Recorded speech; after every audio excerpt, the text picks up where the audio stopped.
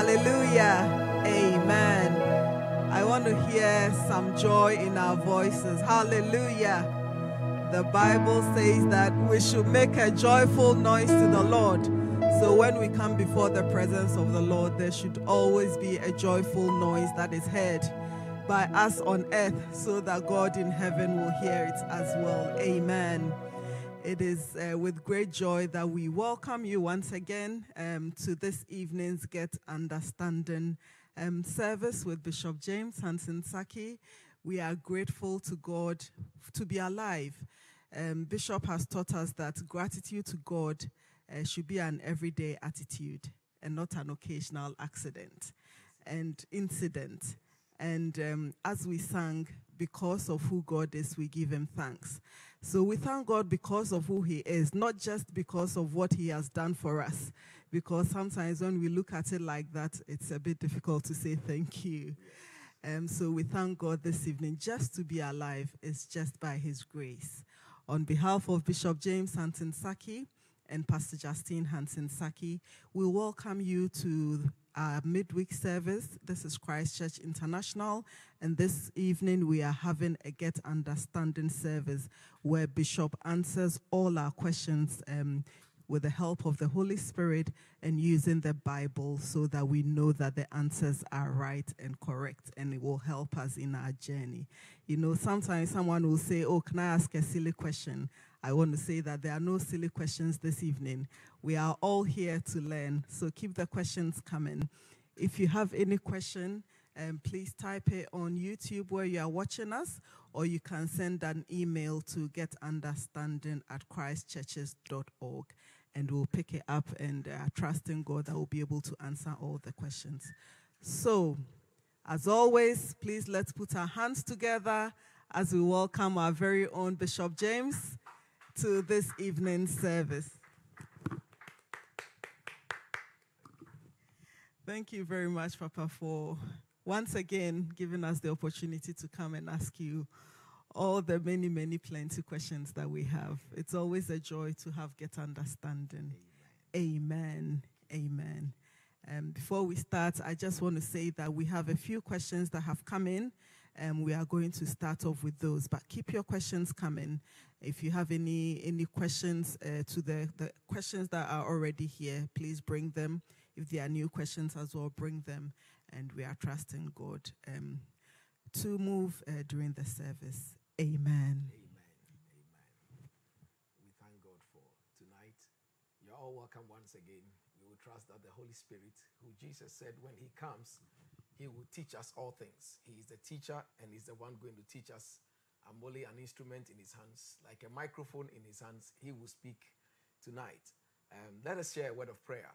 Heavenly Father, in the name of Jesus Christ, your Son, we gather this evening and we come before your presence to learn of your word. We pray that you would teach us and let your power also be manifested. Your word declares that on a particular day, as you taught the word, the power of God was also present to heal and to save. We pray in the name of Jesus, let there be the release of the teaching anointing in this atmosphere. Let everyone hearing us, oh God, communicate in such a way that they will have full understanding and will be able to apply your word in their lives. In Jesus' name we pray. We bind witches and wizards and satanists and all kinds of satanic powers deployed against this service. We pull them down in the name of Jesus. We resist them in the name of Jesus. And we pray that your kingdom come in this service and your will be done. In Jesus' name, amen. Amen. Amen. Thank you very much, Papa. You're welcome. With your permission, I want to go right in Yes. because I think the questions that have come are very interesting, and Yes. I think we'll learn a lot. Yes. So I'll just go directly to the first one. So the question is about declarations that we do in church and in church gatherings. Yes. And we also do that. We have a declaration that we do at almost every service. That's right. And it's been asked if that's biblical. Because the argument is that only God has the power to decree anything and to declare things. And it's erroneous to be ordering God to do anything or to decree things in prayer. because it looks as if you are usurping God's authority when you do that. So are declarations and decrees biblical, and can we do that? Okay. Amen. Amen. We thank God for the question, and I believe that this has been very much common among especially Pentecostals and charismatics. Many times you hear, I decree and declare. And some people are holding the view that it is unbiblical, or they are not sure whether it is really biblical for Christians to be making declarations over their lives, decreeing things over their lives, and therefore it appears as if we are trying to order God about, or even taking God's place when we decree things. And so there have been some people who believe that prophetic declarations being made in churches or by Christians is not biblical. I want first of all to answer that it is biblical. There is the other aspect where people confuse positive confessions with faith declarations. They are two different things. What we do in church and what I believe many Christians do and many churches do are faith declarations that has its foundation in the Bible. It is different from positive confessions that has no biblical root. There are people of the New Age movement, and there are others who hold the view that the universe itself is a personality. So Christian Science and some of those other false religions hold some of these views. So they believe when you make declarations, the creation hears and creation obeys by means of positive confessions. But that is not the same as the Christian declarations of faith. And whenever we say something is biblical or unbiblical, we have to first of all find out whether it is in the Bible and in the correct context. Because sometimes you may find something in the Bible, but it may not be biblical because of the context that has been taken out of context. So it is very important that we shouldn't quickly dismiss things that we don't understand and describe them as unbiblical. It is better to seek full understanding and do justice to the full counsel of God and be able to be sure whether this is in the Bible. Is our declarations founded on the word of God? For instance, in Christ Church, we make our declarations and we say things like, Father, your word declares that death and life lies in the power of the tongue. That is Bible. I declare that I shall not die, but shall live. This is Bible, because again, I will not die, but live and declare the works of the Lord is in the word of God. So when we are making those declarations, we are making faith confessions and faith proclamations. And so there are two different things when we look at that. But then let me carry on I'm taking my time to teach on this one so that we can move forward. The decree and the declare, we just have to find the English words for them. To decree is to make a pronunciation or a pronouncement that has legal authority. So it becomes law or is legal. So there is a decree. Sometimes military governments rule by decrees. It's an order. It's not subject to discussion or argument or parliamentary conversation. It's a decree. So decrees are an edict or a law. Then a declaration is to make known a fact or a reality. So for instance, those of us who travel a lot, whenever you travel and enter another country, you are asked to declare your goods. That means make known the facts of what you are carrying. And then there is also the place for a decree. That means that one has law backing it. So we can make declarations that have got a decree behind them. And so when it comes to the word of God, we can really decree, and there is also a place where we can declare. Now, sometimes at a certain level of intercession and prayer, because there are levels in the spirit when you are praying, you get to a point where the utterances that are coming out from your lips are not things you have programmed before you went into prayer. And that is where it moves into the levels of decrees, because the Holy Spirit is inspiring certain words and you are issuing certain commands in the Spirit that are taking effect.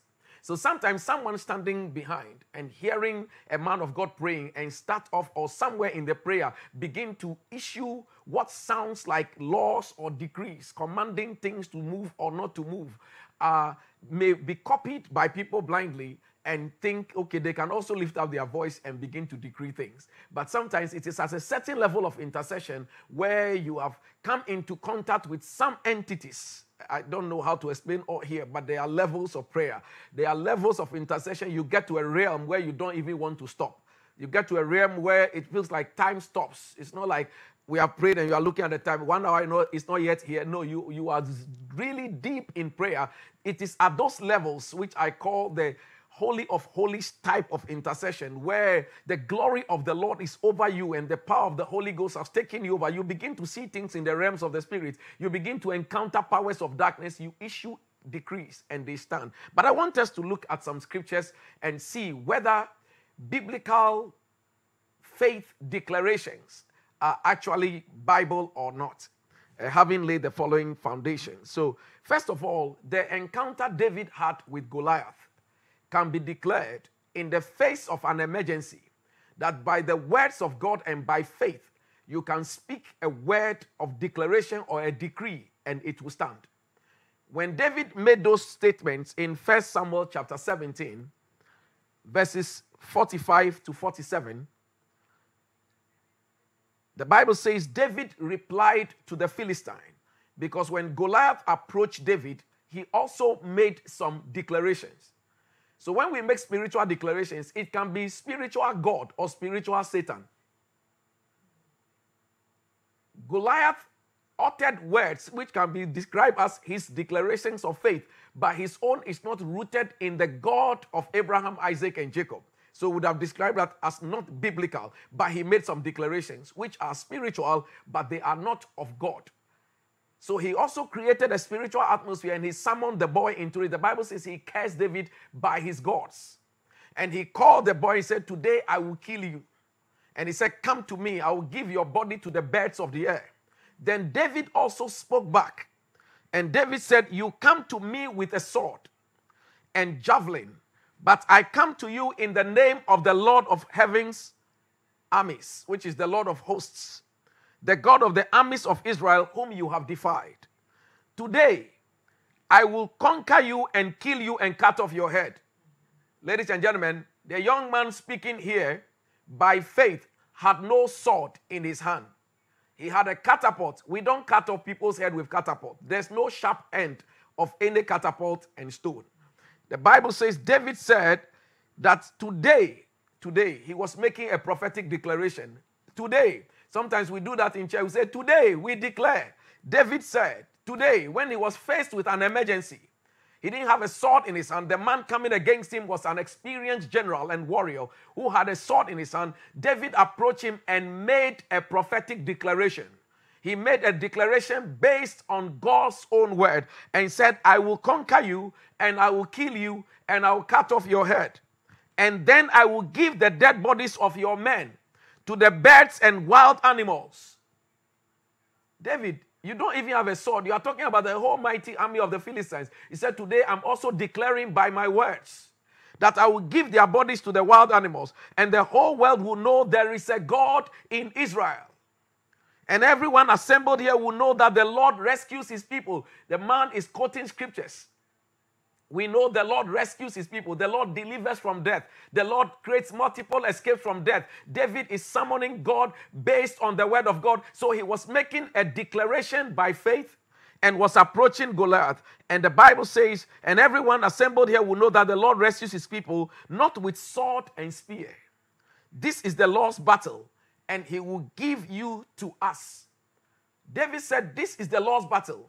And this, again, that statement is biblical, because we learned later on that God came to King Jehoshaphat and said, the battle is not yours. The battle is the Lord's. Again, you see his Bible. David was quoting the word of God. He knew the word. He knew that the battle does not belong to man, is the Lord. So David combined all these words, and in a battle, he declared, he made proclamations that he will cut off somebody's ear, and he wasn't having a sword. He said, today this will happen. These are declarations of faith based on the word of God, and it's not positive confession. Totally different. If we look at another example, in Proverbs 18:21, the Bible says, death and life are in the power of the tongue, and those who love it will eat its fruits. So in short, the tongue has the power to bring death and life to the speaker. So when we speak prophetically, or we make faith declarations or prophetic declarations, we are actually speaking life to situations around us by faith in the word of God, because God's word says on our tongue, it's a very mysterious organ in our mouth. It has power of life in it, and it has power of death in it. And it says, those who love making use of it, the tongue, whether for good or for evil, will eat its fruit. So if you speak life with your tongue, you will eat the fruit of life. If you speak death with your tongue, you will eat the fruit of death. And so the consequences of what we say is so real. Words are spirit. Jesus said, the words I speak to you, they are life and they are spirit. So again, if we look at that scripture, then it is biblical to use your tongue to speak words of life and faith in situations where things don't look good, just like David's case that I described. So these things are faith declarations. They are not just positive confessions. For instance, in Job 22, verses 26 to 28, here we'll see it very clear. In the Old King James and in the New King James, you find the use of the words decree and declare. In Job 22, 26 to 29, it says, for then you will have your delight in the Almighty and lift up your face to God.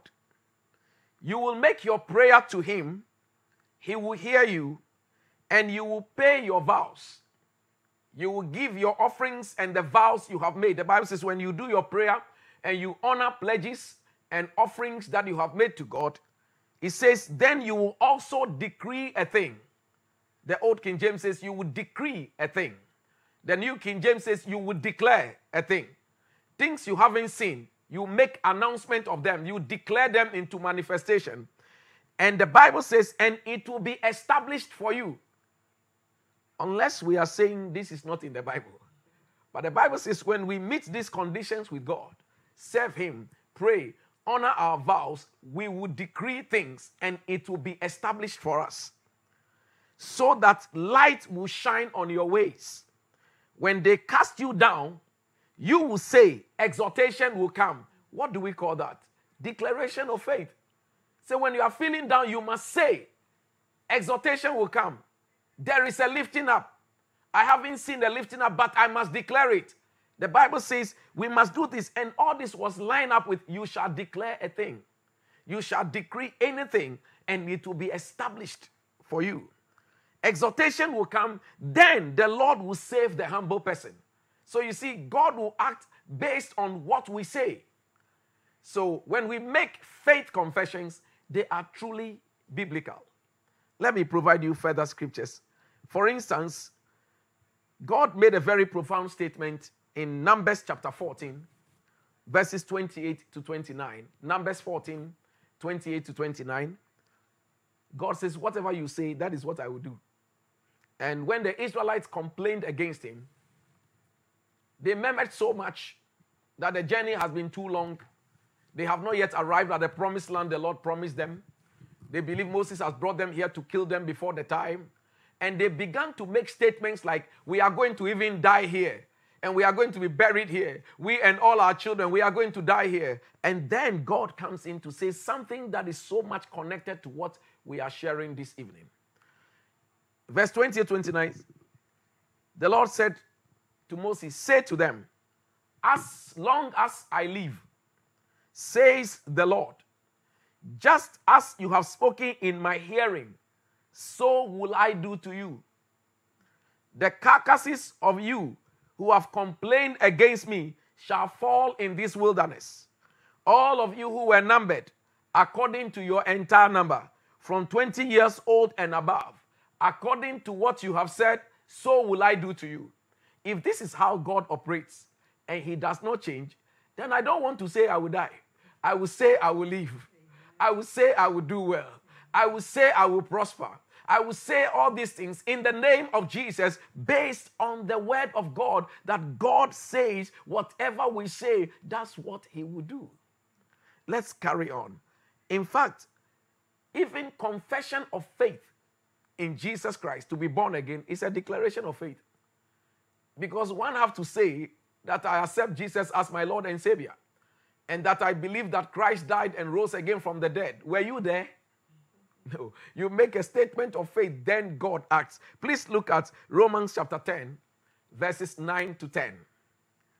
It says that if you confess with your mouth the Lord Jesus and believe in your heart that God raised him from the dead, you shall be saved.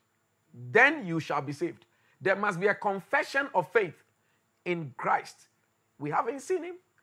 So if we make that confession of faith, that I accept Christ as my Lord and Savior, and that I invite him to come into my life, and after which we say by faith that I believe I am born again now, you saying we shouldn't say that? We have to say that to affirm the fact that it is then that God will move. That's how he has chosen to operate. For with the heart one believes unto righteousness, and with the mouth confession is made unto salvation. Confession is made that brings about the salvation. The mouth must utter something. Faith. So we speak these faith declarations like we do at Christ Church International by faith in the promises of the Word of God. If any of you go back to all the confessions that we make in church before every service, you will find that every one of them has a scripture attached to them. I just did not put the verses there, but I put it in a way that we can say it as prayer and make declarations by faith. And it is working. And it works. One of the reasons why we need to be very careful when we are dealing with matters of faith is that we have to be careful that we don't put God in a box to say he doesn't work this way. Some years ago, I preached a message on beyond the written word. That the framework of God's operation is in the word, but he can do things outside the word of God and still be within the word. You see, for example, if you were related or you were in the village when Mary broke the news that she is pregnant and that an angel visited her and that Joseph had not touched her and that she is pregnant, if she is taken to her pastors, the priests in those days, they will say, Mary, hold on. When we look into the word of God, we can find miracle babies being promised by prophecy. But in all the instances from the prophecy given to Abraham, the Bible says, and Abraham knew Sarah, his wife. And Elkanah knew Hannah, his wife. And Isaac knew Rebekah, his wife. And throughout the scriptures, until John the Baptist, all of them, they have seen the testimony that there was the involvement of a man, even though the prophecy came that despite your medical and gynecological condition, God is still going to give you a child. So there was a miracle of a baby, all right, Samson's parents, all of them, but there was that involvement of a husband with a wife to produce that. So they will say that when we look into the scriptures where these miraculous births have taken place, there is no record that God has made a virgin to become pregnant before. So Mary, it is unbiblical. You see that it can be a very dangerous thing because God can do anything when it comes to the miraculous, when it comes to prophetic decrees and declarations. So Mary's situation could have been described as unbiblical and unheard of, and yet it is God. And yet she's carrying the most greatest miracle of the Son of God, and that's how God chose to do it. Don't you think that God could have let Mary get married properly and then do that? No, he doesn't want any argument about the paternity of the child that is born. And so God can do things like that. So we need to believe this mighty God for the greater things he can do, that he is a miracle working God. So when a miracle happens and we can trace it in scripture, then we can be confident that it is still God. Let's carry on with faith declarations. It is the way God operates. In the case of Abraham, who and his wife Sarah were childless for many, many years until Ishmael was brought into the picture. But God still went back to say his promise is with an Isaac who is to be born. And the Bible says in Genesis chapter 17, verses 4 to 5 and 15 to 16, that for this miracle to occur, God needed Abraham to make a prophetic declaration, a faith declaration or confession. He says, as for me, behold, my covenant is with you, and you shall be a father of many nations. No longer shall your name be called Avram or Abram. Abram means exalted father. And for closer to 100 years, he just remained an exalted father. But your name shall be Avraham. Abraham, as we say it when we anglicize it.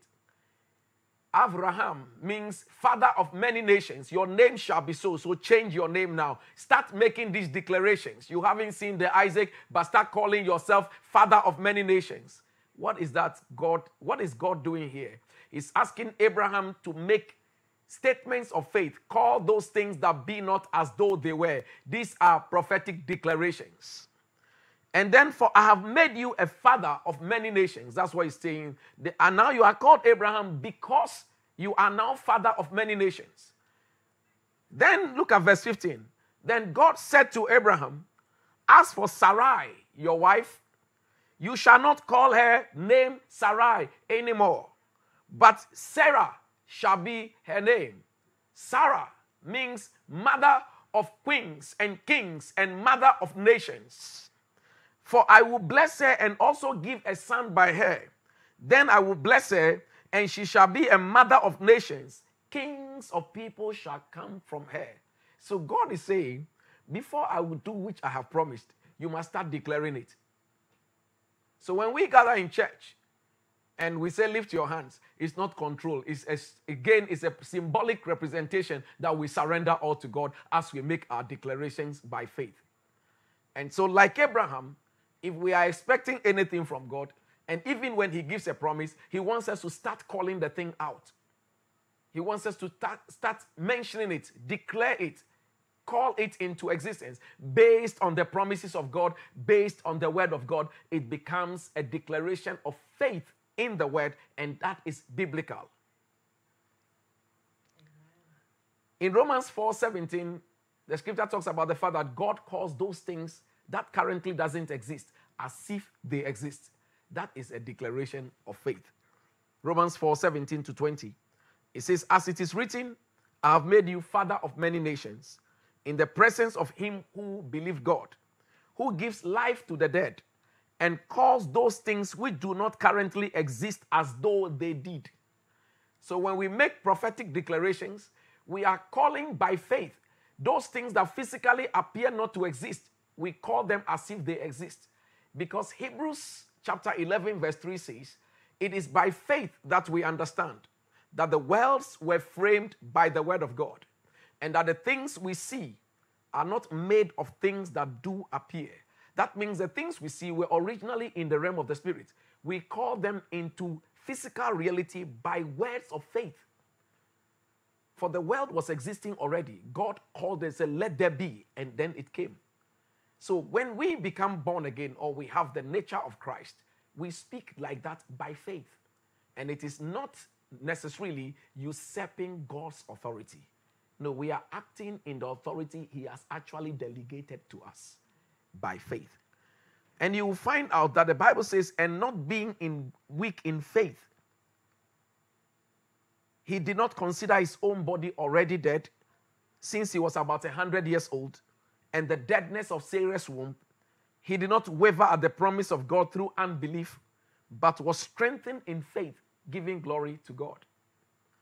Let me give you 2 more examples, and then I will pause here. You see, even our own prayers are indirectly declarations of faith. We ask things from God, and we confess that by faith. You see, Jesus said that blessed is he who has not seen and yet believes. So whenever we ask anything from God, even when we haven't seen it, we say, Father, I thank you, I have it. What is that? It's a statement of faith. It's a prophetic declaration. I haven't seen it, but I believe God has given it to me. And so when we look at scripture in Mark chapter 11, Jesus said to us, whatever we desire and pray, we will have what we say. So you see, what we say is so crucial to answered prayer. For instance, in the Mark 11 account, verses 12 to 14, and then verses 20 to 24, the Bible says the next day, when they had come out from Bethany, Jesus was hungry. And seeing from afar a fig tree having leaves, he went to see if perhaps he would find something on it. When figs when they are not yet in their season to bear fruit, the leaves don't come out. But this time there was leaves, so it was easy to think there was food on it. So it was misleading. So it was a very strange tree.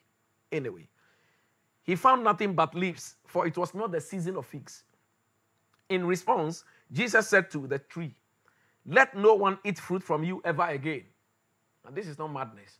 I believe this is faith declaration. It's a prophetic declaration. He said, let no one eat of you again. His disciples heard it. That means he didn't whisper it. He shouted. And they heard it. He spoke on top of his voice. He made a declaration and a decree. Then in the morning, so this happened the night before, 12 hours later in the morning, as they were passing by, they saw that the fig tree dried up from the roots. And Peter, remembering, said to Jesus, Rabbi, look, the fig tree which you cursed has withered away. So Jesus answered and said to them, have faith in God. How do we have faith in God? For assuredly I say to you, whoever says to this mountain, and where they were walking, there was a mountain ahead of them, so it became a teaching aid for him to use to say this is a complex situation, but no matter how complex the situation is, just like this tree, speaking to it to dry may look humanly impossible, but that is how we exercise faith in God. We speak something. So I spoke to the tree not to bear fruit, and I continue to believe that it would die, and it did. So when Peter asked, how did this happen? He said, I say to you, whoever will say to this mountain, be removed. Somebody must say something. And be cast into the sea. And does not doubt in his heart, but believes that those things he says will be done. He will have whatever he says. You will see 4 says in this statement. Whoever says to this complex situation, move out of the way, even though the thing is still there, and will not doubt in his heart, he will have whatever he says, but believes those things he says. That's the 3rd say. He will have whatever he says, the 4th say. So there must be some saying, and then there will be a manifestation. So when we declare by faith that there will be rivers in my deserts, we know that that is in Isaiah 41. Rivers in our deserts. And so every part of our declarations that we make in church is rooted in the Word of God. And I believe that in many of the very, very good churches that do this, their declarations is also based on the Word of God. And so you see that this is how God answers prayer. He says we should say something. And so when we gather and we say, we are speaking to mountains, we are speaking to impossible situations to move. Therefore, I say to you, whatever therefore you ask when you pray, believe that you receive them and you will have them. And the believing is done by constant saying. Remember also that the scripture reminds us in Matthew chapter 16, Jesus said, I give unto you the keys of the kingdom, 16, 18 to 19. Matthew 16, 18 to 19, he says, I give unto you the keys of the kingdom. Whatsoever you shall bind, the key word there is the word, whatever you arrest whilst you are standing on this earth will be arrested in the spirit realm. And whatever you shall loose, allow. That means that we have been given power to allow or disallow things. So it means that when you stand on earth and make some declaration by faith in the word of God, there is a consequence in the spirit realm, because the earth realm is controlled by the spirit realm. One of the reasons why some of these things come up is because anything that will destroy the work of the devil, Satan knows very well how to create controversy around it to make us think, oh, let's not make any declarations. It's not biblical. When you make declarations and God answers it, are you the one who answers the prayer? Has God complained? He hasn't. This sort of mindset makes you lose the spirit. May we be delivered from just being too rooted in the study of word without the spirit. We will become very dry and we will begin to argue for things that God himself has made his mind clear that we shouldn't talk about. Now, so we will see that whatever we bind on earth will be bound in heaven. Whatever we loose on earth will be loosed in heaven when we pray in his name. So you will find out that it is not ordering God about. It is not trying to take the place of God. It is actually exercising our kingdom mandate as representatives of God on the face of the earth. For instance, when we cast demons out, we decree that they come out. That actually is the word. That one we don't declare. We don't suggest to demons. We command them to come out. And that power has been given to us.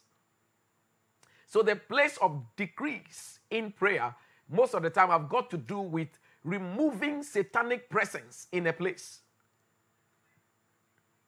So it is not ordering God about, it is affirmation of our faith. Now, verse 16 of Acts chapter 16 says that now it happened as we went to prayer. This is Paul and his companions. That a certain slave girl who was possessed with a spirit of divination met us, who brought her masters much gain through fortune telling. And the Bible says when he saw Paul and his companions, he said, these are the men of God that show us the way of salvation. And the Bible said this continued for some days. And Paul, being grieved in his spirit, turned and addressed the spirit in the girl. And he used a certain word. The Bible says in verse 18, this she did for many days. But Paul, greatly annoyed, turned and said to the spirit, I command you in the name of Jesus Christ to come out of her. And he came out that very hour. He commanded. So he has power to command, power to decree, issue an order to that power of darkness to stop what he's doing. And we have the mandate to do so. We are not supposed to be suggesting things to the devil. We are supposed to decree by faith. And it is so. Because curses are also decreed. That is why it takes a word. Remember the famous scripture, Isaiah 54:17. No weapon formed against you shall prosper, and every tongue that is risen against you, you shall condemn by speaking back. So the place of speaking back has been given to us. I can go on and on with Ezekiel in the valley of dry bones, and he decreed, he spoke, he declared the word of the Lord by faith. Dry bones, hear the word of the Lord. And that's how God does his things. We've seen he wants to do something with Abraham. He says, speak it out. Declare it. David spoke. Dry bones, he had to speak. God didn't do it. Somebody had to speak. So there's a mystery of declarations. And I pray that God will help us in Jesus' name. In 2 Peter 1:4, one other very key scripture that will make people understand we are not taking the place of God. But the Bible says this is a very key scripture to answering some of these questions. 2 Peter chapter 1 verse 4. It says, and because of his glory and excellence, he has given us great and precious promises. These are the promises that enable you to share his divine nature. The King James says we are partakers of his divine nature. We partake of it. It doesn't make us fully God, but we have a partaking of some form of his nature.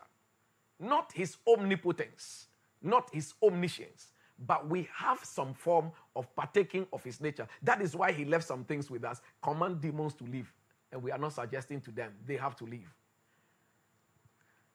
so that we escape the world's corruption that is caused by human desire. So when we look at all of this, we begin to see from the many things I have just shared in this short time with you, that it is biblical to make faith declarations. It is biblical to make faith affirmations. It is biblical to make prophetic declarations, so long as they are based on the promises of God in the Word of God. Let me pause here. Thank you very much, Papa. You're most welcome. For the very in-depth explanation and answer to the question. Amen. So it is biblical for us to make declarations and decrees. Yes. Because death and life is in the power of our tongue. And it is our kingdom mandate. We have to speak. And you also said that we have to make sure that we don't confuse positive confessions with faith declarations. So we've had a few follow-up questions that have come through. Okay.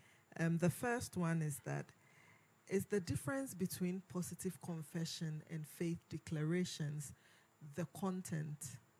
So is the difference because one is based on the word of God, or is the difference because of who you are believing to bring the declarations to pass, or yes. both? No, it is the content and who you are believing God for. See, faith, positive confessions did not originate from the scriptures. Positive confessions, has its roots in psychology and other religions who has faith in matter, in the cosmos, in the world. And they, that's where you have this, because we have to draw the line because of those statements like confession brings possession, especially when people, if we don't draw the line, people will just think that they can just don't do anything and just confess anything. But that is not the way it is. So it's like, okay, if you are going through psychological problems, just say this to yourself. So it becomes like, like some methods. But in this case, our faith is in God. There are psychological methods that are given to people to psych them up. That's not what we are talking about. Even though the root of this is in the Word of God, it has been taken in a way that you have all these other groupings, right from, keep your mind clear, mindedness, and all this yoga thing. It's got its root there in the Eastern religions, etc. So, don't think anything negative, just think positive, and the positive forces will come. No, we are not talking about positive forces. So we want to draw the line. Who have you believed? So it is more of whose word we believe, the promise of the word of God.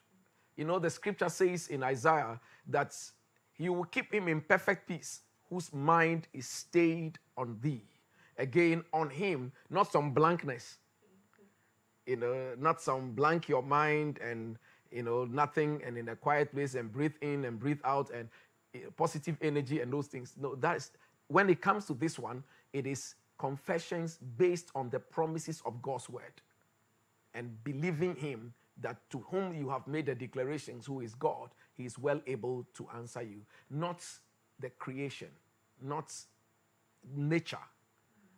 I hope I'm able to. Yes, please, Papa. Okay. Thank you very much. So it's about the fact that it's based on the word of God, yes, and also that you are believing, your faith is in Christ, it's in God, to bring it to pass. That brings me to the follow-up question, actually, another one. Okay. So for us in church, we have our declaration that we make. Can you also take it and make it on your own? Say those words and do the declaration on your own. So, for instance, if you are praying at home, can you make those declarations, or does it always have to be led in a church gathering? Oh no, you can. It's because it is Bible based. It's not linked up to the fact that God won't answer if it is pronounced outside the church building. It is for us.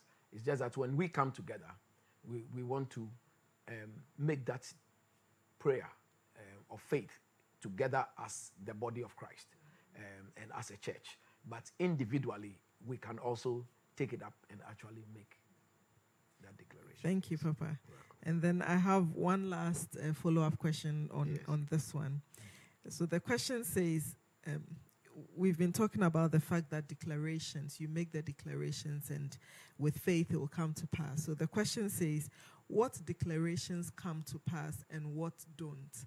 Because if it's our kingdom mandate and we know that you've given us so many examples of declarations in the Bible, why is it that we cannot declare someone well or declare a dead person to wake up, that kind of? Because we know that in the scriptures, for instance, God heals. So why can I not then declare a sick person well? Okay. So we have to, first of all, see, when we come to declarations, that is why sometimes we describe them as prophetic declarations. Are they prophetic? When we say it's prophetic, did the Holy Spirit inspire it to be said at this time? We have our normal way of praying, and that is to go to God in the name of Jesus and make requests. The Bible says in everything, Philippians 4:6, by prayer and supplications with thanksgiving, let your request be made known to God. So if someone is sick, we first of all don't start declaring. We start asking God. It is in the process of asking God in prayer that the Lord will inspire either a scripture or a word to declare. It is that which brings the miracle. That is what we call the rhema. So that it doesn't become a formula. And it's one of the reasons why, from the beginning of our prophetic declarations, I didn't make it available to every member of the church. And I said, when we come to church, we declare. So that I wanted to avoid the situation where it becomes just a method of prayer without inspiration. And so we must first of all pray about something, and then the Holy Spirit will inspire what must be declared in that situation. So, for instance, sometimes we have had to pray over a situation. I do remember my family was going through some challenges, not my nuclear family as in my wife and children, but my wider family in terms of my siblings and family. And as we prayed about it for some time, I actually took it upon myself to pray because of certain trends that was going on. And then I had an instruction to get into family house, daddy stuff, and get some things out. And then as I continued to pray, the Lord inspired a scripture that go back there and make this declaration at this part of the house. First of all, get the confirmation. Anyway, you find it in this diary, that, and I found that. Then that scripture was inspired from Ezekiel, that the fathers will not eat sour grapes for the children's teeth to be set on edge. When I started praying, that scripture was not there. At a certain depth of intercession and fasting, that scripture was inspired. And so I went and made that pronouncement over the place. Later I learned that, before I was born, there were certain things there, etc. And all those things had then been dealt with and therefore released the family from what they were going through, especially those among the family who were going through that particular challenge. So, you see, we had prayed, and I have prayed to a certain point until a word of prophecy comes from the word of God that go and make this declaration there. Go and make this announcement at the place that every power of darkness and covenants that were established before people were born into this house, fathers will not eat sour grapes for the children's teeth to be set at edge. We reverse it in the name of Jesus. Father will eat sour grapes and their teeth will be set at edge, but the children will be set free. And this is a declaration that was made, and that because it is Rhema, the powers of darkness will have to surrender and back off. So in terms of prophetic declarations, let me put in a caveat here. You need to be interceding, make a request from God over that matter. Somewhere in the prayer, the Holy Spirit will inspire a rhema, which must be declared, and that brings about the healing, that brings about the miracle, and that brings about the solution. That is how these things are handled, so that we move away from having some form of religion and then a ritual that then becomes, they said, this church, this is the only way we pray. No, God cannot be boxed in. We need to first of all take our request to him in prayer. In the midst of prayer, there will be, if you are praying properly, there will be a voice of God. there will be an inspiration. A scripture you haven't thought about will come in your spirit. When you start seeing that one, start praying that, start declaring that, then something is happening in the spirit, and that is the right word to deal with the matter. So there's so much of the written word of God, which is the Logos. But then when we pray to a point, the Rhema is activated. God energizes one of these scriptures, and that is what is needed to deal with the matter at that point. That becomes what we must prophetically declare. Amen. Amen. Last question. Yes. There have been several last questions, but we will take more last questions. So you've spoken about the Rhema and you've spoken about the Logos in relation to prophetic declarations. Yes. So the question is it correct to declare the Logos all the time? I mean, not because there's something in particular that you are praying about or fighting against, but because you have faith in the word of God. Yeah. And then when you have a rhema about something that you are praying about, then you make that declaration as well. That's right. The scripture says in 2 Peter 1:19 that we have a more sure word of prophecy. That is the written word. We already have it. So we start from there. In fact, any form of prayer must be based on there to start with. It is as we begin to pray that the Holy Spirit will even begin to expand it and learn to show us how to lift it in prayer and actually correctly target it to where it must go. But it is not wrong to start off, and even if you have heard nothing, speak the word. There is already the promises of God in God's word. It is sufficient in itself. And just that when it gets to a certain level, God may inspire another scripture in addition to that. But that can be the starting point. And so it is not erroneous or wrong to pray and declare. He has made a promise that if anyone is sick, we should pray. And that he's the healer. So we start him from there. In the end, he determines that he will heal. If someone dies, we can go by faith to want to raise the person. And if God chooses to raise, praise God. If he doesn't, fine. But when we make the attempt, it doesn't make us to be defeated. It is he who answers the prayer. And that is the thing. I do remember years ago, one of my cousins died. I made the attempt to want to raise him. He didn't rise, but I still believe God. And I have not stopped serving God. It is his choice. So, but I still went to him to say, I want him to live a little bit more. Father, so I went to pull his hand and prayed. Yes, we must believe God for these things as well. Amen. Amen. I'm not going to say it, but I have another question. Ask it. Yes, we've got time. So, is there a place, or is there ever a point where we misuse declarations and decrees? I ask this because sometimes you hear people praying and I decree and declare, and all you hear is I decree and declare. And I think for people who may not be Christians, they hear these things and they feel and think a certain way. Yeah. So is there a place of misuse of decrees and declarations? And is there a point where we have to be careful about what we are decreeing and declaring? Yes. I believe that just like every other thing, there is abuse. And sometimes it is because we don't do a meticulous study, because we heard a man of God decree and declare. Personally, I don't like, you see, we don't need to prefix our statement with I decree. Well, whatever we say will be a decree. We don't need to say, I prophesy to you in the name of Jesus. Prophesy. Speak the word. The word of God that is being declared is the prophecy. So we don't need to announce to say, but again, I see sometimes on Facebook, I see people write, I decree and declare, I decree. And I was like, can you say what you want to say without saying I decree? Because that I decree will not shake the devil. What you say must be a decree. Because sometimes you may say I decree and declare, and actually what you finally say is not a decree, and neither is it a declaration. It's just something that you have just said, which has no basis in Scripture.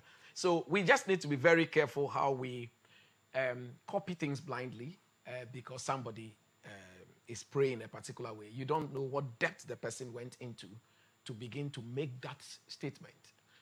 Or it is an instruction from the Lord to speak this way to the powers of darkness within that jurisdiction to say, I declare to you by the word of the Lord. because he's having an encounter already. But sometimes somebody doesn't know all that is going on and the dynamics of the spirit when the person has been praying for this one. All that you hear is that suddenly the pastor is saying these things, and then somebody says, these words are very powerful. Let me pick them, copy them, and start repeating them. And that then becomes a formula without the spirit. So again, we have to be very careful that we don't, yes, spiritual things are real. We don't need to please unbelievers.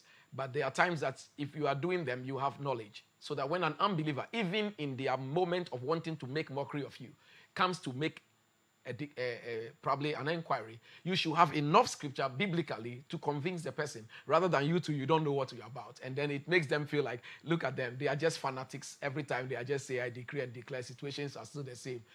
COVID patients are on the ward. Go and raise them and stop all these things. I decree and declare. They say these things to make mockery of us. But the point is, have we heard God? And have we tried to understand this whole thing so that we can do it with knowledge rather than just copying like that? And like you said, sometimes you've heard people praying and you don't hear anything except I decree, I declare, I decree, I declare. And they are not saying the thing too, but they are decree and declaring, decree and declaring. It's just like when they go fire, fire, then it becomes like some Jama song. It's like the prayer then becomes like Jama song. I mean, come on, let's move away from these things and let's have some real encounters with the Holy Spirit. Amen. Amen. Amen. Thank you very much, Papa. You're welcome. It's very in-depth. And I think you have equipped us to be able to decree and declare properly with faith based on the word of God. Yes. And to be able to also give answers to people who might have questions if we ever meet them. Please, can I move on to my second? Yes. My second question. We have, I think it's 8:30. So all right. We'll see how far we'll go. Right. Okay. So we are moving from decreeing and declaring. But if you have any questions on that, please send them through. Even if we don't get back to them today, we will come back again and answer those questions. But the second question, main question I have is also a very interesting one. I think it's a question that we also hear a lot from unbelievers, and even from people who are in the faith as well. And essentially, it says that we are all joint heirs and co-laborers, so we don't need spiritual fathers. Is it biblical to call someone your spiritual father or sometimes spiritual mother? And there are two scriptures that have been used to back this question, please. I would like to read them. 1 Corinthians 3:9. It says, for we are God's fellow workers. You are God-filled, you are God's building. And then Romans 8, verse 16 to 17.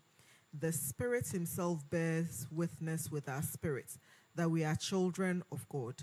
And if children, then heirs of God and joint heirs with Christ. If indeed we suffer with him, that we may also be glorified together. And people stand on these two scriptures and say, we are all equal. You don't need to have any father apart from God.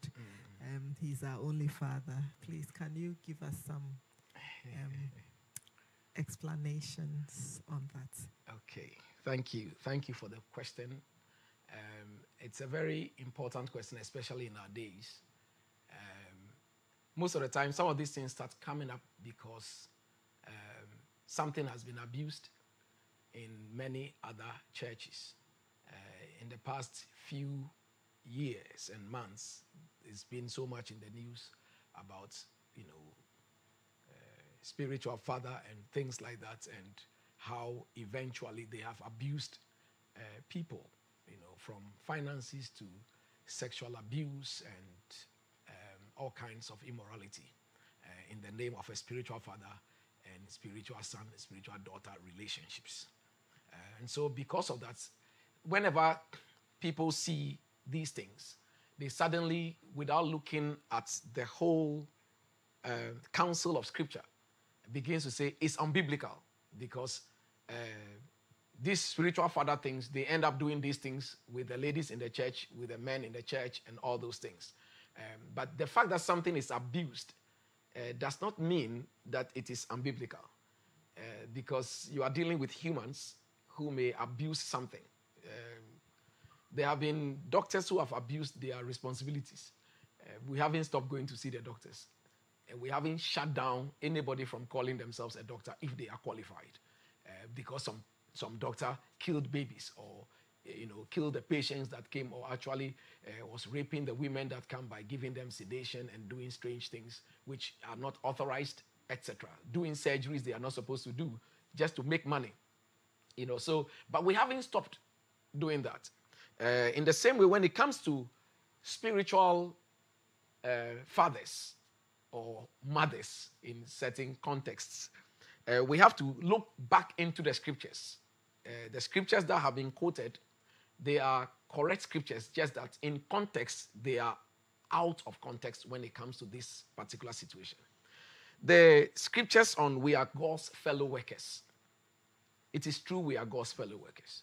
The scripture in Romans 8:16 that says we are heirs of God and joint heirs with Christ is also correct. But they are talking about our place when we are born again. We are all equal in the sight of God. We are all children of God. And that is where sometimes the lack of proper breakdown of the scriptures occur, where since we are all children of God, how do you become father over me? But the reality is that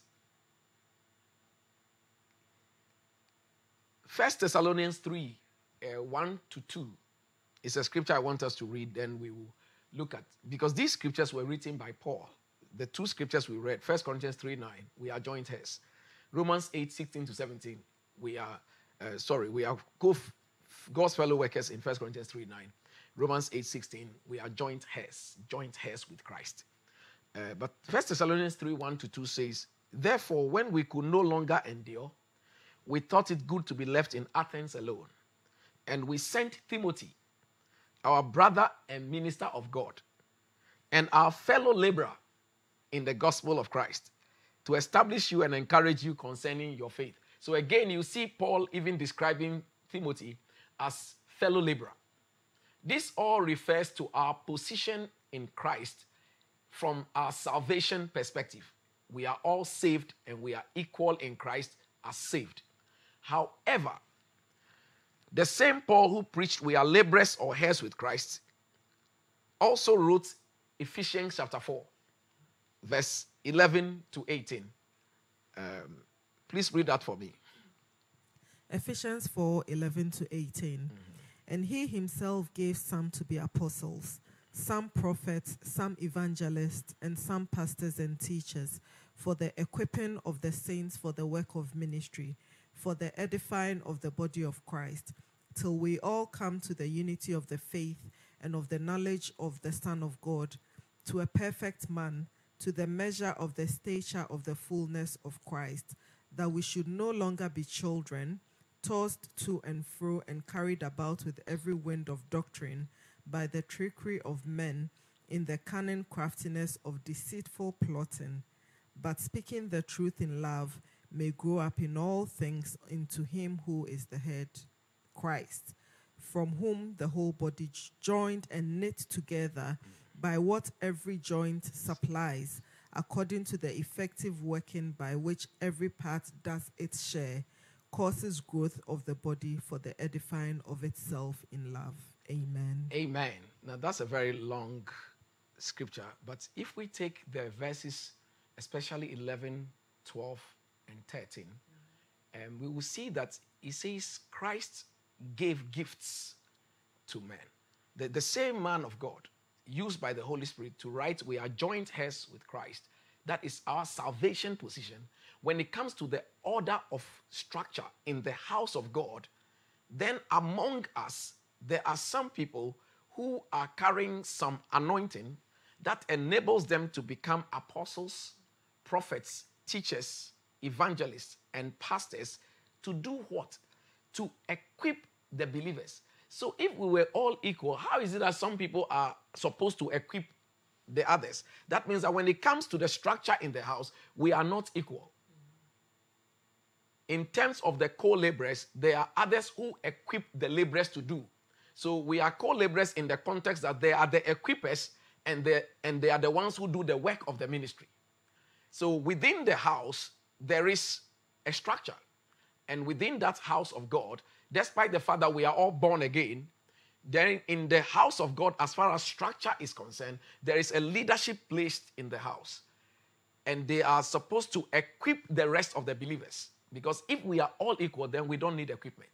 But if the same man of God is telling us here by the same Holy Spirit that some among us are supposed to equip others, then in terms of ranking and structure, we are not the same. In terms of salvation, we are equal.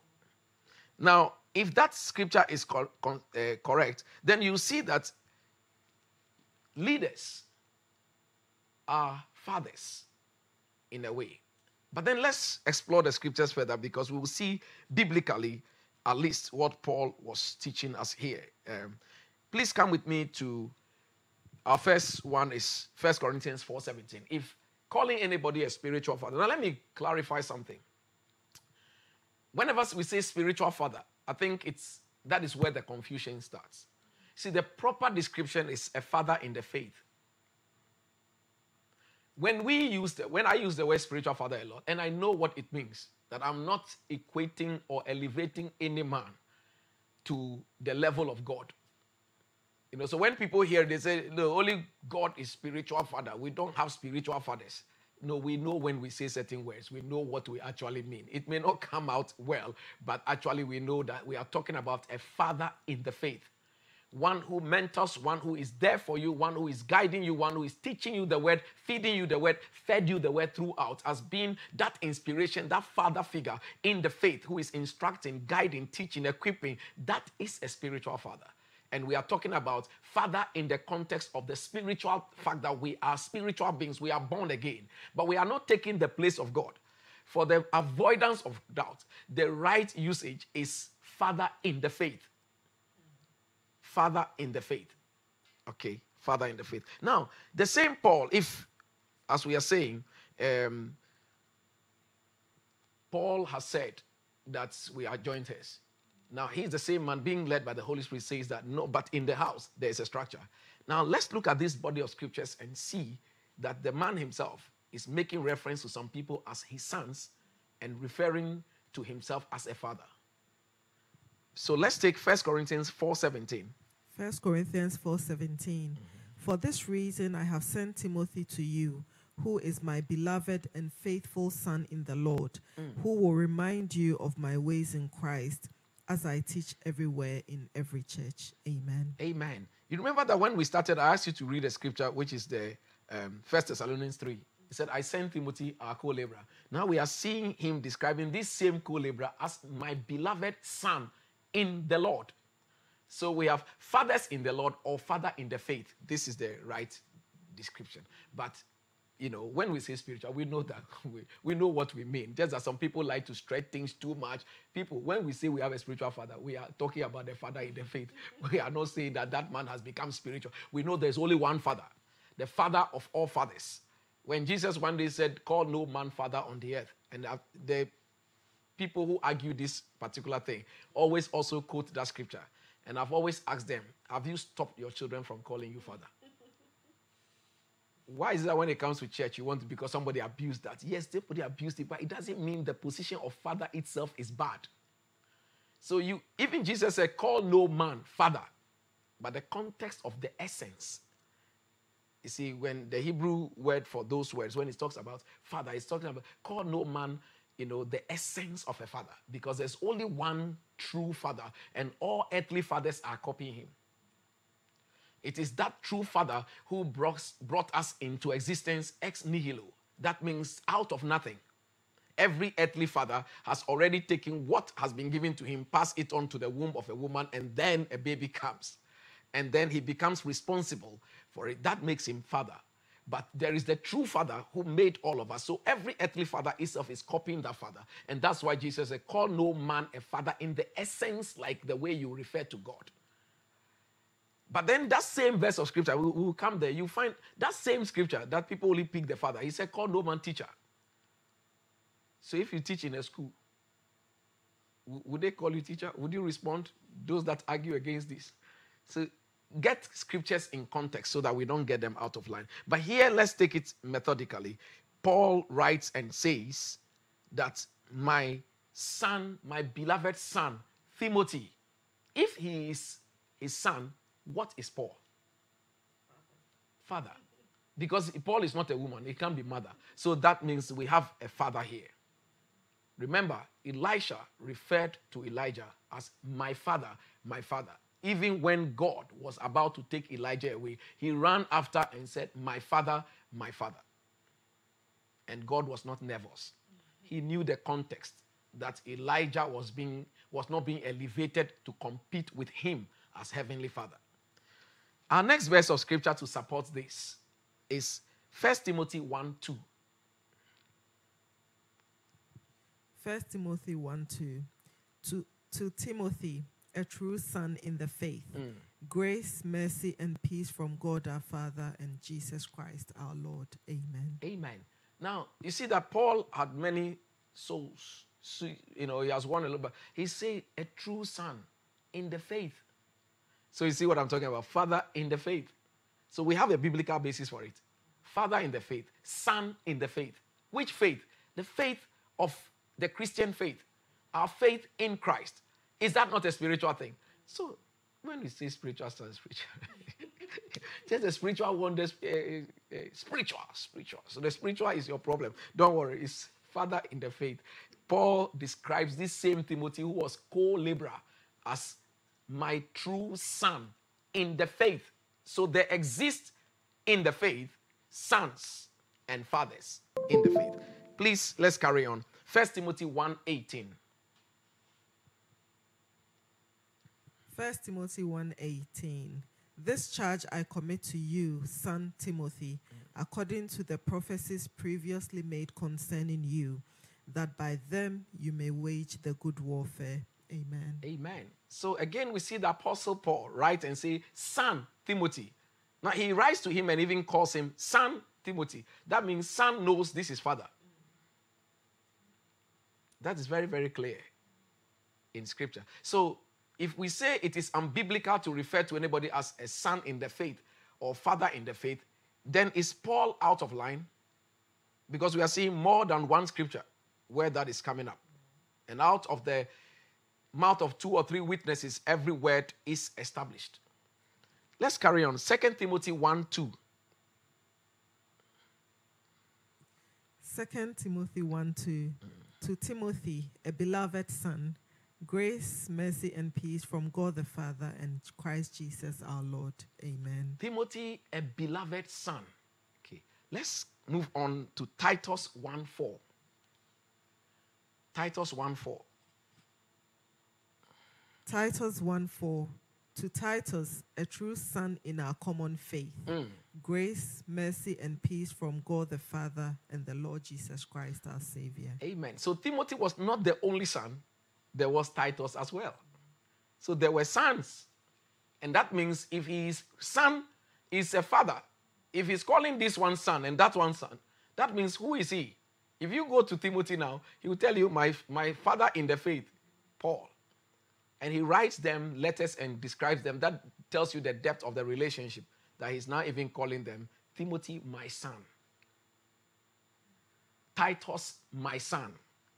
But let's now look at something very instructive where the whole church, he even describes the church as his children and he is their father. That one is so clear, black and white. 1 Corinthians chapter 4, verses 14 to 17.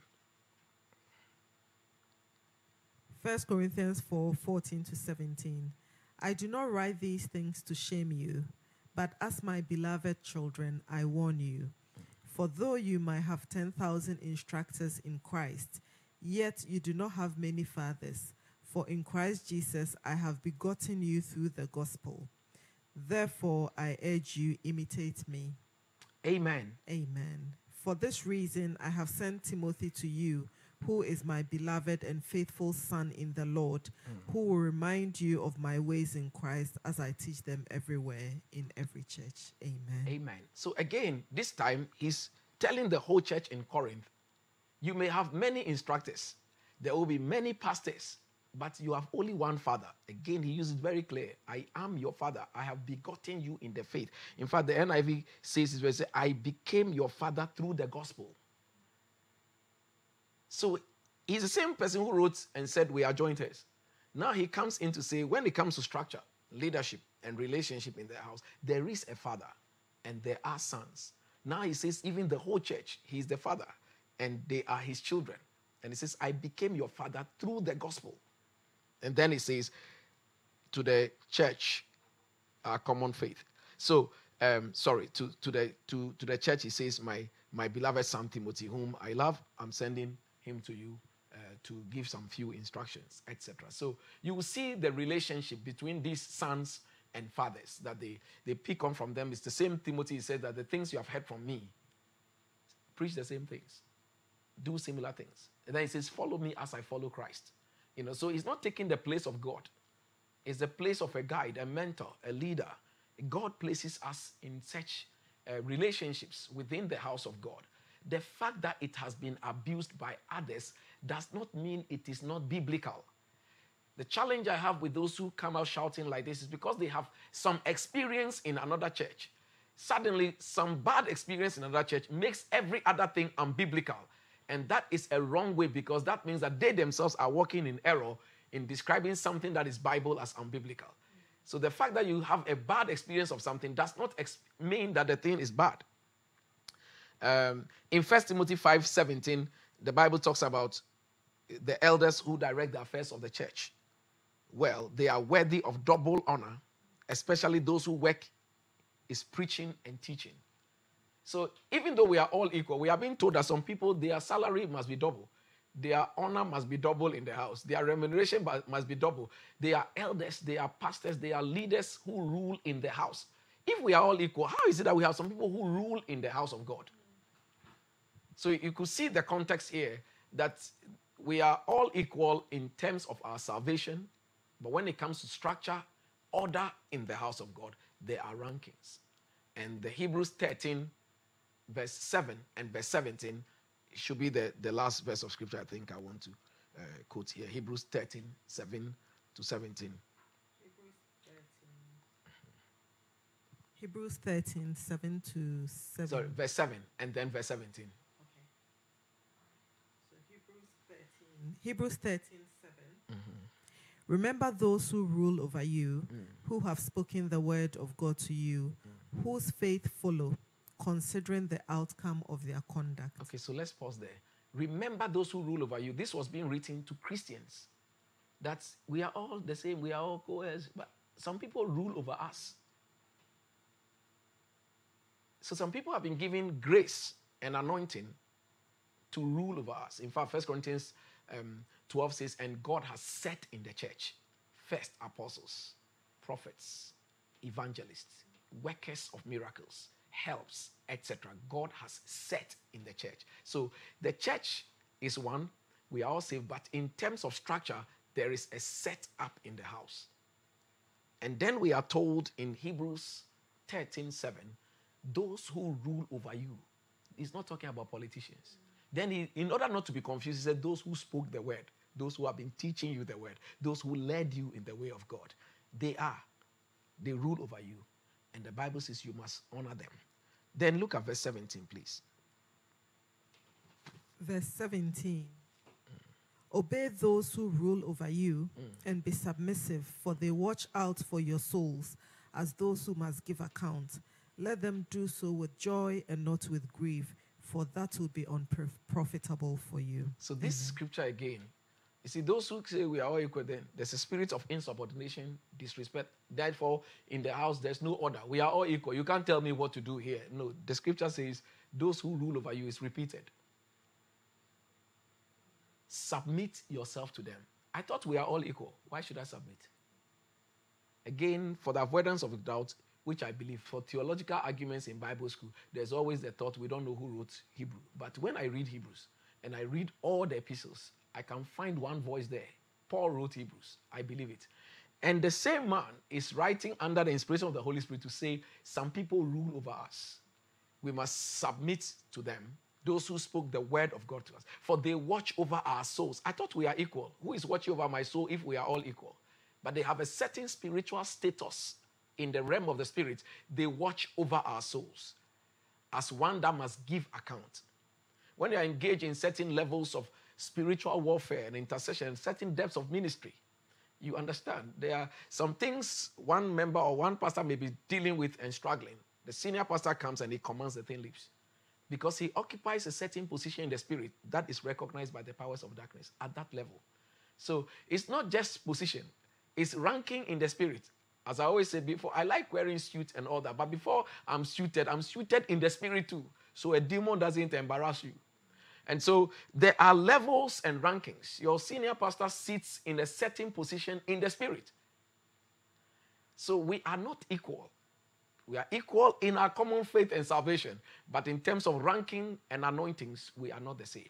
And it brings humility and order into the house of God. It is God who set the church so. Remember, it is the house of God. 1 Timothy 3, Paul said, if I delay in coming, that you will know how to behave yourself in the house of God, which is called the church of the living God, the ground and pillar of the truth. So it is the house of God, and it is God who calls the shots there. There will be people in the house of God who may mess up the things in the house of God. There will be men of God who may mess up things in the house of God. There was a Gehazi that worked with a true prophet of God, and he would have been the next pastor that would take over, but he was corrupt. It did not make the prophetic ministry irrelevant. It did not make Elisha a very bad pastor. Jesus had Judas in his team. The existence of Judas did not mean Jesus was a very bad pastor and he couldn't raise and mentor people well. Sometimes you can sit under the best pastor and best ministry, and yet your own attitude and behavior, you are not changing. We will have bad knots in the system. But it doesn't render the whole ministry that it is unbiblical. And the same thing when it comes to father, we have to look at the word father. That is where you have to be concerned. So if somebody is called a spiritual father, you have to ask yourself, is that person playing a fatherly role? No father has sex with his children. So if a father is doing that, then he's not a father. He can even have the title, but it's not functioning, because that thing, the word father is not a noun, it's a verb. It's a doing word. It is responsibility. It is laying down yourself for your children to walk on. You become the bridge that they cross from one end to the other. You sacrifice. The father sacrificed his son. Abraham sacrificed Isaac. Fathers pay the price. That's father. So somebody can carry title and misbehave. It does not render the word father, the function father, obsolete. Let me pause here. Amen. Amen. So we have a few follow-up questions, as usual. Okay. So, Papa, you said that this question has come about because it's the relationship has been abused by some people. So how do you, as the father, not you, but general as a father, yes. As the father, how do you make sure that you don't abuse the relationship? And as the son or the daughter, what can you also do to make sure that you are not abused so not just sexual abuse, but all the different abuses that can happen in a father-son, father-daughter in the Lord relationship? Are there any, you call them rules of engagement for such a relationship? Yes, I believe that anything in Scripture has got its set rules. You'll find out that Paul, again, writing to his son Timothy, said to him that you have followed my manner of life and you have observed my conduct. And so there were ethical practices that go with it, that Paul is saying these are the above the board way of conducting yourself in the ministry. And so when you are privileged to have God's children come around you and God makes you a father, actually you didn't make yourself father over them. I have always believed that. I didn't choose my father.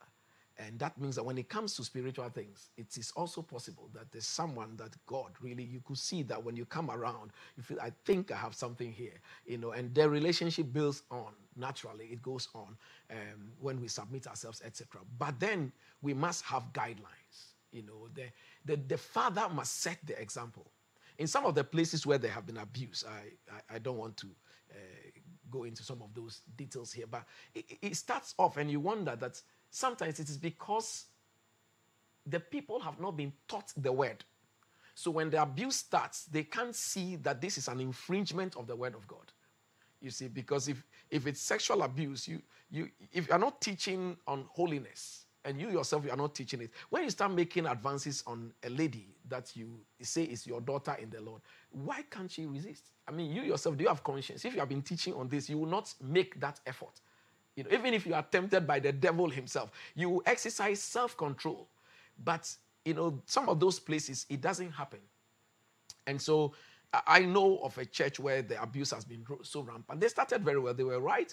But, you know, you can't be playing with the sister's bead. And say, oh, as a father, I can do this. You know, you can't do that. There is a line that you must set for yourself. And it's something that you must intentionally teach so that those who don't know will get to know. You have to understand that as a father, your position will be admired. I mean, people will admire you. Young people will admire you. Young ladies will admire your position. Your oratory, the grace of God, the anointing, all this, they are normal things. But then you must intentionally teach what is proper ethical boundaries so they get to know. It goes into their head. Even when they are infatuated and even cross the line, you will act as a true father and learn to keep them at bay so that one day when they grow, they realize that, oh, even in their naivety, you did not take advantage of them. You are a father. You know, so I believe that there must be clear boundaries as to how far we can go with certain things.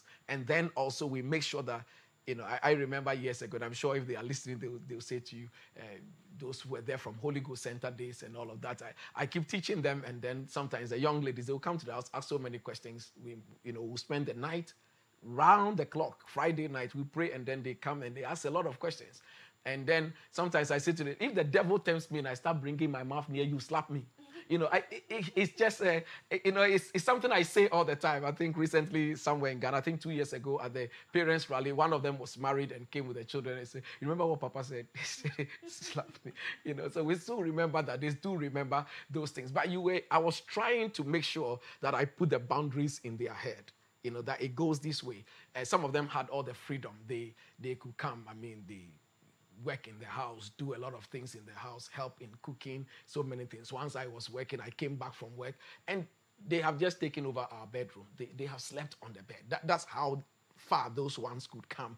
But, you know, and many times I would say to them, hey, you can do this here, but don't do that on the bed of any other man you see. They are not like me. You know, it's because you have built these sorts of things with them. They are confident and they are very comfortable with your presence. They know where the lines are and they know you won't do anything to them. This has been built over many years. But then I try to caution them. It won't work on the other person's room and bed. So you know your limits to that. So definitely there have to be an intentional work by the father. You see, you set the pace.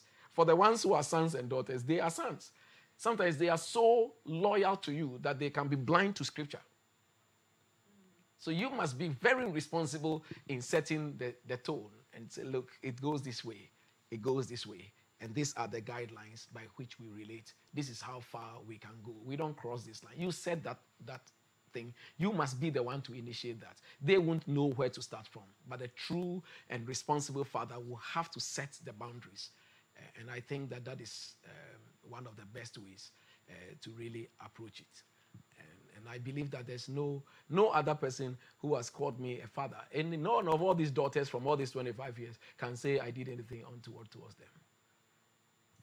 Amen. Amen. Amen. Thank you very much, Papa. So more questions. Yes, Papa. Yes, let's go. If you know someone who has a spiritual father that's abusing the relationship, or if you are someone who happens to be in such an abusive spiritual father-daughter or son relationship, what do you do? It's it's easy to say, come out of it. It all depends on the trust. See, most of the time, trust is so betrayed that the person doesn't know what to say. You know, sometimes when you don't have an experience, it's very easy from people's position to just condemn. Why couldn't she shout? And I've also realized that the trust is so strong that when the corrupt spiritual father made those advances to take advantage of the spiritual daughter, she was so shocked that she froze. And those are the things that sometimes they don't say. That's what happens to people who are raped by people who they trust and people who, like family and things. They say, why didn't you shout? You need to get into the psyche of the person. They were too shocked. And that's where, things go on. I know a case like that where it's the same thing, and it didn't happen, but she explained to me and Pastor Jesse how she was shocked when the pastor made that effort. And she said if it had happened, she was married. She said she would have had herself to blame. And I remember Pastor Jesse, I said, so why didn't you get out? I said, you don't understand. I was too shocked that it's coming from him. And if it wasn't the other call from another general overseer, I don't know what would have happened because I was too shocked, frozen. You see, not everybody has the tenacity to move in such situations because people respond to stress situations and such shocking situations in a way that they rather freeze. And you might think they have actually opened up, but actually it's not consent. And that's why it becomes a rape. So when these things are going on, the first thing I will recommend is to report it. Because trying to address it with him, depending on does he have a fear of God, may dismiss you. And in some cases we have heard that's exactly what happened. This is nothing. You don't have to be afraid. It's little children who are afraid of these things. But find a way to report it. I believe that there must be a report. And the report is two ways. Sometimes in certain places where there's order, it can go to his wife. But sometimes it can be killed there. If the wife is not spiritually matured, in order to protect the husband and the ministry, they may turn it around and say, probably you tempted him. And you were trying to do this, and it's even a false accusation you are bringing up. So sometimes it doesn't work there. But if there is discipline and the fear of God, and the woman of God is also matured, then that confidence will be handled properly because she will know who deals with him. Many times if she tries to approach it, there will be a fight. To be like husband-wife thing. But she will raise it and say, oh, I can't handle this, but I think I know who among his contemporaries or who above him will be the best person to handle this. Otherwise, based on this same approach, we have to look for the one that he looks up to and go in confidence to say, this is the experience. And I think that is where they will also find a way to come in because whatever be the case, someone must step in. And it depends on the nature of it. And it's not only sexual abuses, but there are financial abuses. There are abuses of people's, wealth, properties, and things like that. There have been occasions where, get out of my house and let me come in, that kind of thing. There is also that sort of dominance. I know a case that was brought to my attention, and this young man has just gotten married, and this man is just saying, this is how I serve my spiritual father. So you too, you must do the same thing. Leave your wife, children, come to my house on Friday night, come and clean the whole place. Saturday, come and iron all my things. Sunday, there's a place for that, but it's not, and it's like the whole day is occupying him. I said, no, this is how me too. This is how they made me see. These are now we are approaching levels of abuse of the trust and the relationship. So we must be careful. But when some of these things are going on, we have to find a Jehoshaphat to go to, someone who has an influence over him. There's always someone who is an influence over someone. even among us as senior pastors, with other friends of ours, we know who among us deals with who, So I won't mention his name. Like Paul says that I know a man in the spirit, and he was still talking about himself. But we know among us certain areas that you are the one that comes in to say, when these matters come, say, Charlie, you are not doing well. You have to get this. So that comes to you. So among the relationships, there is someone whose voice is heard. There is someone who everyone knows and is, have some respect for, and is able to speak into such matters or call to order what is going on. But if there is any form of abuse, there must be that sort of letting someone know. You can't take this forever. It will be too much, and it will lead to something that you never planned for. Thank you, Papa. One more question around that, and then I have another question in my back pocket. Sometimes there is the view that within the body of Christ, we tend to want to protect the image of churches and the image of senior pastors. And so if something like this is ever reported, the chances that it gets dealt with are quite low. So this is people's opinions, right? That most of the time you will get the lady or the gentleman or whoever it is being blamed for taking actions that brought whatever abuse, financial, sexual, whatever, on them. What is the church doing? So not us, but the body of Christ, the leadership, doing to sort of deal with such perceptions? Because I think it stops people from reporting some of these things. And because they don't report it, it just gives the bad apples the leeway to continue to act in that manner towards their spiritual sons and daughters. Yes, under normal circumstances, this should not happen between a son and a father, or a daughter and a father. That's why I kept on going back to my definition. Father, it shouldn't, you see. But then people have their own. There are people who are not. Whatever be the case, there are some creatures like that in the house of God or in the body of Christ. When this happens, yes, that is the same thing that is currently even happening. I think if you look at the latest report of rape cases in the United Kingdom, it's not going through prosecution. And so people who are raped don't even feel like reporting, because it's like, what's the point?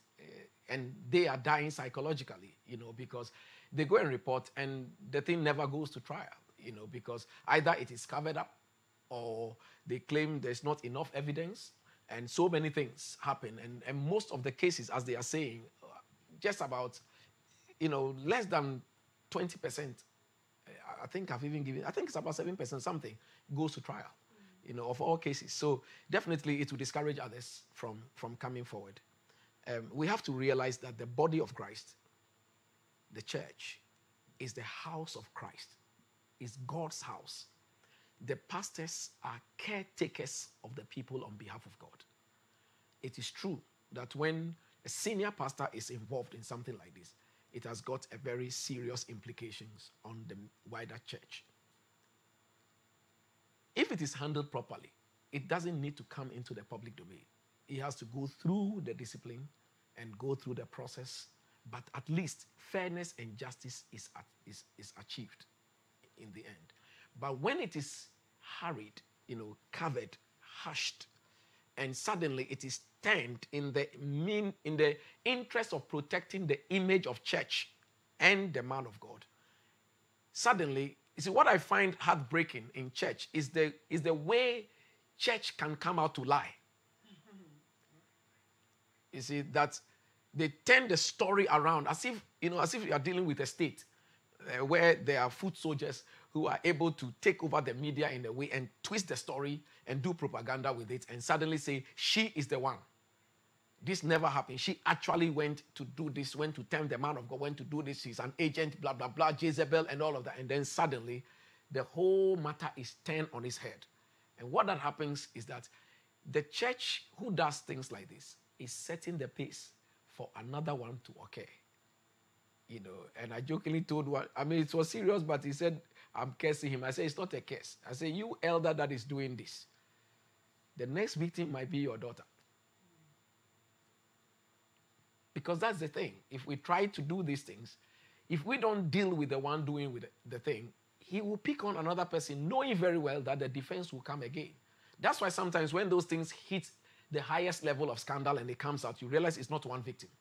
There are so many people who may have left the church, and then later on, all those things would have been coming because the thing is just turned around. So I believe that church must have a structure to deal with this. There are processes of discipline in the church. It is not only from the top down.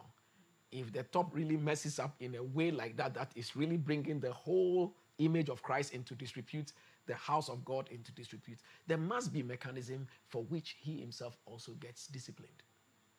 And maybe not from them, but that's why I say there is a network of other ministries. The church itself also has got ties with other institutions, like the various bodies that the church is a member of. They deal with these matters, just that the congregation doesn't know that they can take such a matter there, because that is where his contemporaries will deal with him there. In a church in California, I think so, the senior pastor was doing similar things, and he was sent to another church to undergo discipline. Mm-hmm. So for the congregation, they just think for some reason, he's moved to another state. His family is still here, but he's there like 6 months, and they think he's on a preaching tour. But actually, he has been taken to someone more senior, someone he looks up to, someone who is disciplining him and taking him through discipline. So you come back reformed, but at least some form of discipline has taken place where you have been disciplined for 6 months from your own pulpit by the body you submit to. You see, but these things are there. People may not know, so they don't know where to turn to. And the easiest way is always that those within try to cover things up. But we must speak truth as children of God. If the thing is where it is, and there's an investigation that found it out, there must be disciplinary committees within churches that also investigate accusations. The Bible also says, against an elder, receive not an accusation. So there could be false accusation, there could be a true accusation. So an accusation doesn't necessarily have to be bad. It may be a true accusation and it may be a false accusation. Both ways, there must be an independent body, even within the church, a team of pastors and deacons, who would then investigate the matter thoroughly and come out with their findings. And then recommendations will be made. I think the whites do it better than we, the blacks. I don't know whether I've answered the question. Yes, please, but I have a law question. Okay, let's bring the law in. Where does the law sit in some of these things? Because in the answer you've been given, it's about dealing with this within the church, right? And no matter what form they abuse it, whether it's sexual, whether it's servitude, it's, trying to steal, get falsely, forcefully get people's properties and all that. It's against the law. That's right. of the land. Yes. So in that case, do you let the church deal with it, or do you let the law deal with it? Because I think sometimes it's also one of the reasons why people think the church covers up, because the church would say, well, we are disciplining the person. That's not the same way the law would discipline the person. So they think that the person got away with it.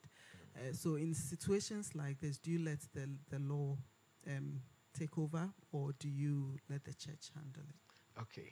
This is a very, very dicey one, because whenever there is a conflict in the church, whether through abuse or anything, the law has its place. There's a other group that comes to say, but the scripture says that we should deal with matters first before we go to the law, so as not to bring the body of Christ into disrepute. This is the reason why that first effort is made. My recommendation has always been, if we take that first approach, even in the discipline of whoever the perpetrator is, whether it's the founder or the general overseer or the most senior pastor or the branch pastor is the senior person who was doing this, that there should be that warning within that first attempt of discipline. That if this occurs again, it won't be handled this way. The law will take its course. So it becomes clear. And also, it also depends on the extent of the abuse. I mean, for instance, we will not condone any child abuse. The sexual abuse bit of things, sometimes there's always that defense of it was consensual, it was this, and it becomes back and forth. But of course, if you can establish a real case of rape, it is a criminal offense, and that must be dealt with by the law.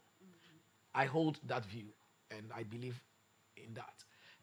When it's any child abuse, there's no tolerance for that whatsoever. That must quickly go to the police. It must go to the law, because you never know where it's going to end. That child could have lost his or her life in the process. So that is wickedness. So every case must be examined, and where it weighs heavily on criminality, it must go to that place, because the church, much as it is of the kingdom of heaven, is also subject to the laws of the land. And the church is a place of trust. People come to the church because they are in safety. Even in war, in international law, the church is a place of safety. I do remember a few occasions where there is an incident or something that the police have to come in to our church. They stay outside, request the senior pastor to say, we can't enter unless you permit us to come in. Even if we have to come and arrest somebody, we cannot until you permit us to come in, because it's a place of refuge. Where there's war, people can't run into church. You can't kill them. If you kill them, it's genocide. All those guys later on will be tried. But that's why people run into the church, for safety. I mean, the prophet of Islam himself took refuge in the church years ago. The church provided refuge. When his people were under attack, his men were under attack, the bishop of Abyssinia provided safety for them. He told them to run into the church, run into the monastery, they will be saved. And that once they entered there, the assailants could not come in, because for some reason, even rebels know you can't enter the place. You must be out of your mind to go in there. So it is a place of refuge for people running from even the rapist on the street. And they can't get in here, and then we do that to them here. People are running from abuse from their families. They get into church for safety. That shall not be the place where they are abused. So when those things are fully established, that's why we need to have in churches, boards and bodies that are actually investigating matters like this and come out with recommendations that can be acted upon. But if the culprit is the most senior pastor, their report must still come out. And that's where sometimes the challenge comes in. But if we know a case where the pastor was finally jailed over sodomy. So he had to go to jail. I think it was an 8-month sentence, but I think he said 4, and he's now out. But of course, it was all over in the news. And it's with, again, you see, this time it's not with women. It's with boys. And so as they serve him, the other day I was teaching, I was saying that these days we don't even know what is correct anymore. Gone are the days when we are traveling and they said women are going to attend to us. I said, no, we want men. Now, even if you are with a man in a hotel, it's always confusion. Sometimes when I'm preaching outside and maybe Pastor Amon have to travel, I said, they will say we are gays coming into this hotel. It's funny. Now you don't have anywhere to hide. But whatever be the case, there must be order. And if it is criminality, we must push for prosecution. Thank you very much, Papa. You're welcome. Someone just called me a pocket lawyer, so I'm going to move out of law and then ask, I believe, my final question this evening, Papa. Okay.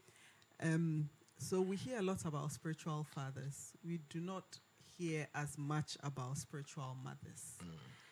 But I believe that if you are fed by a woman of God, then you could technically have the same mother-son, mother-daughter relationship as that person, with that person. But maybe a light-hearted question. Is the wife of your spiritual father your spiritual mother? It is not always the case. It is not always the case.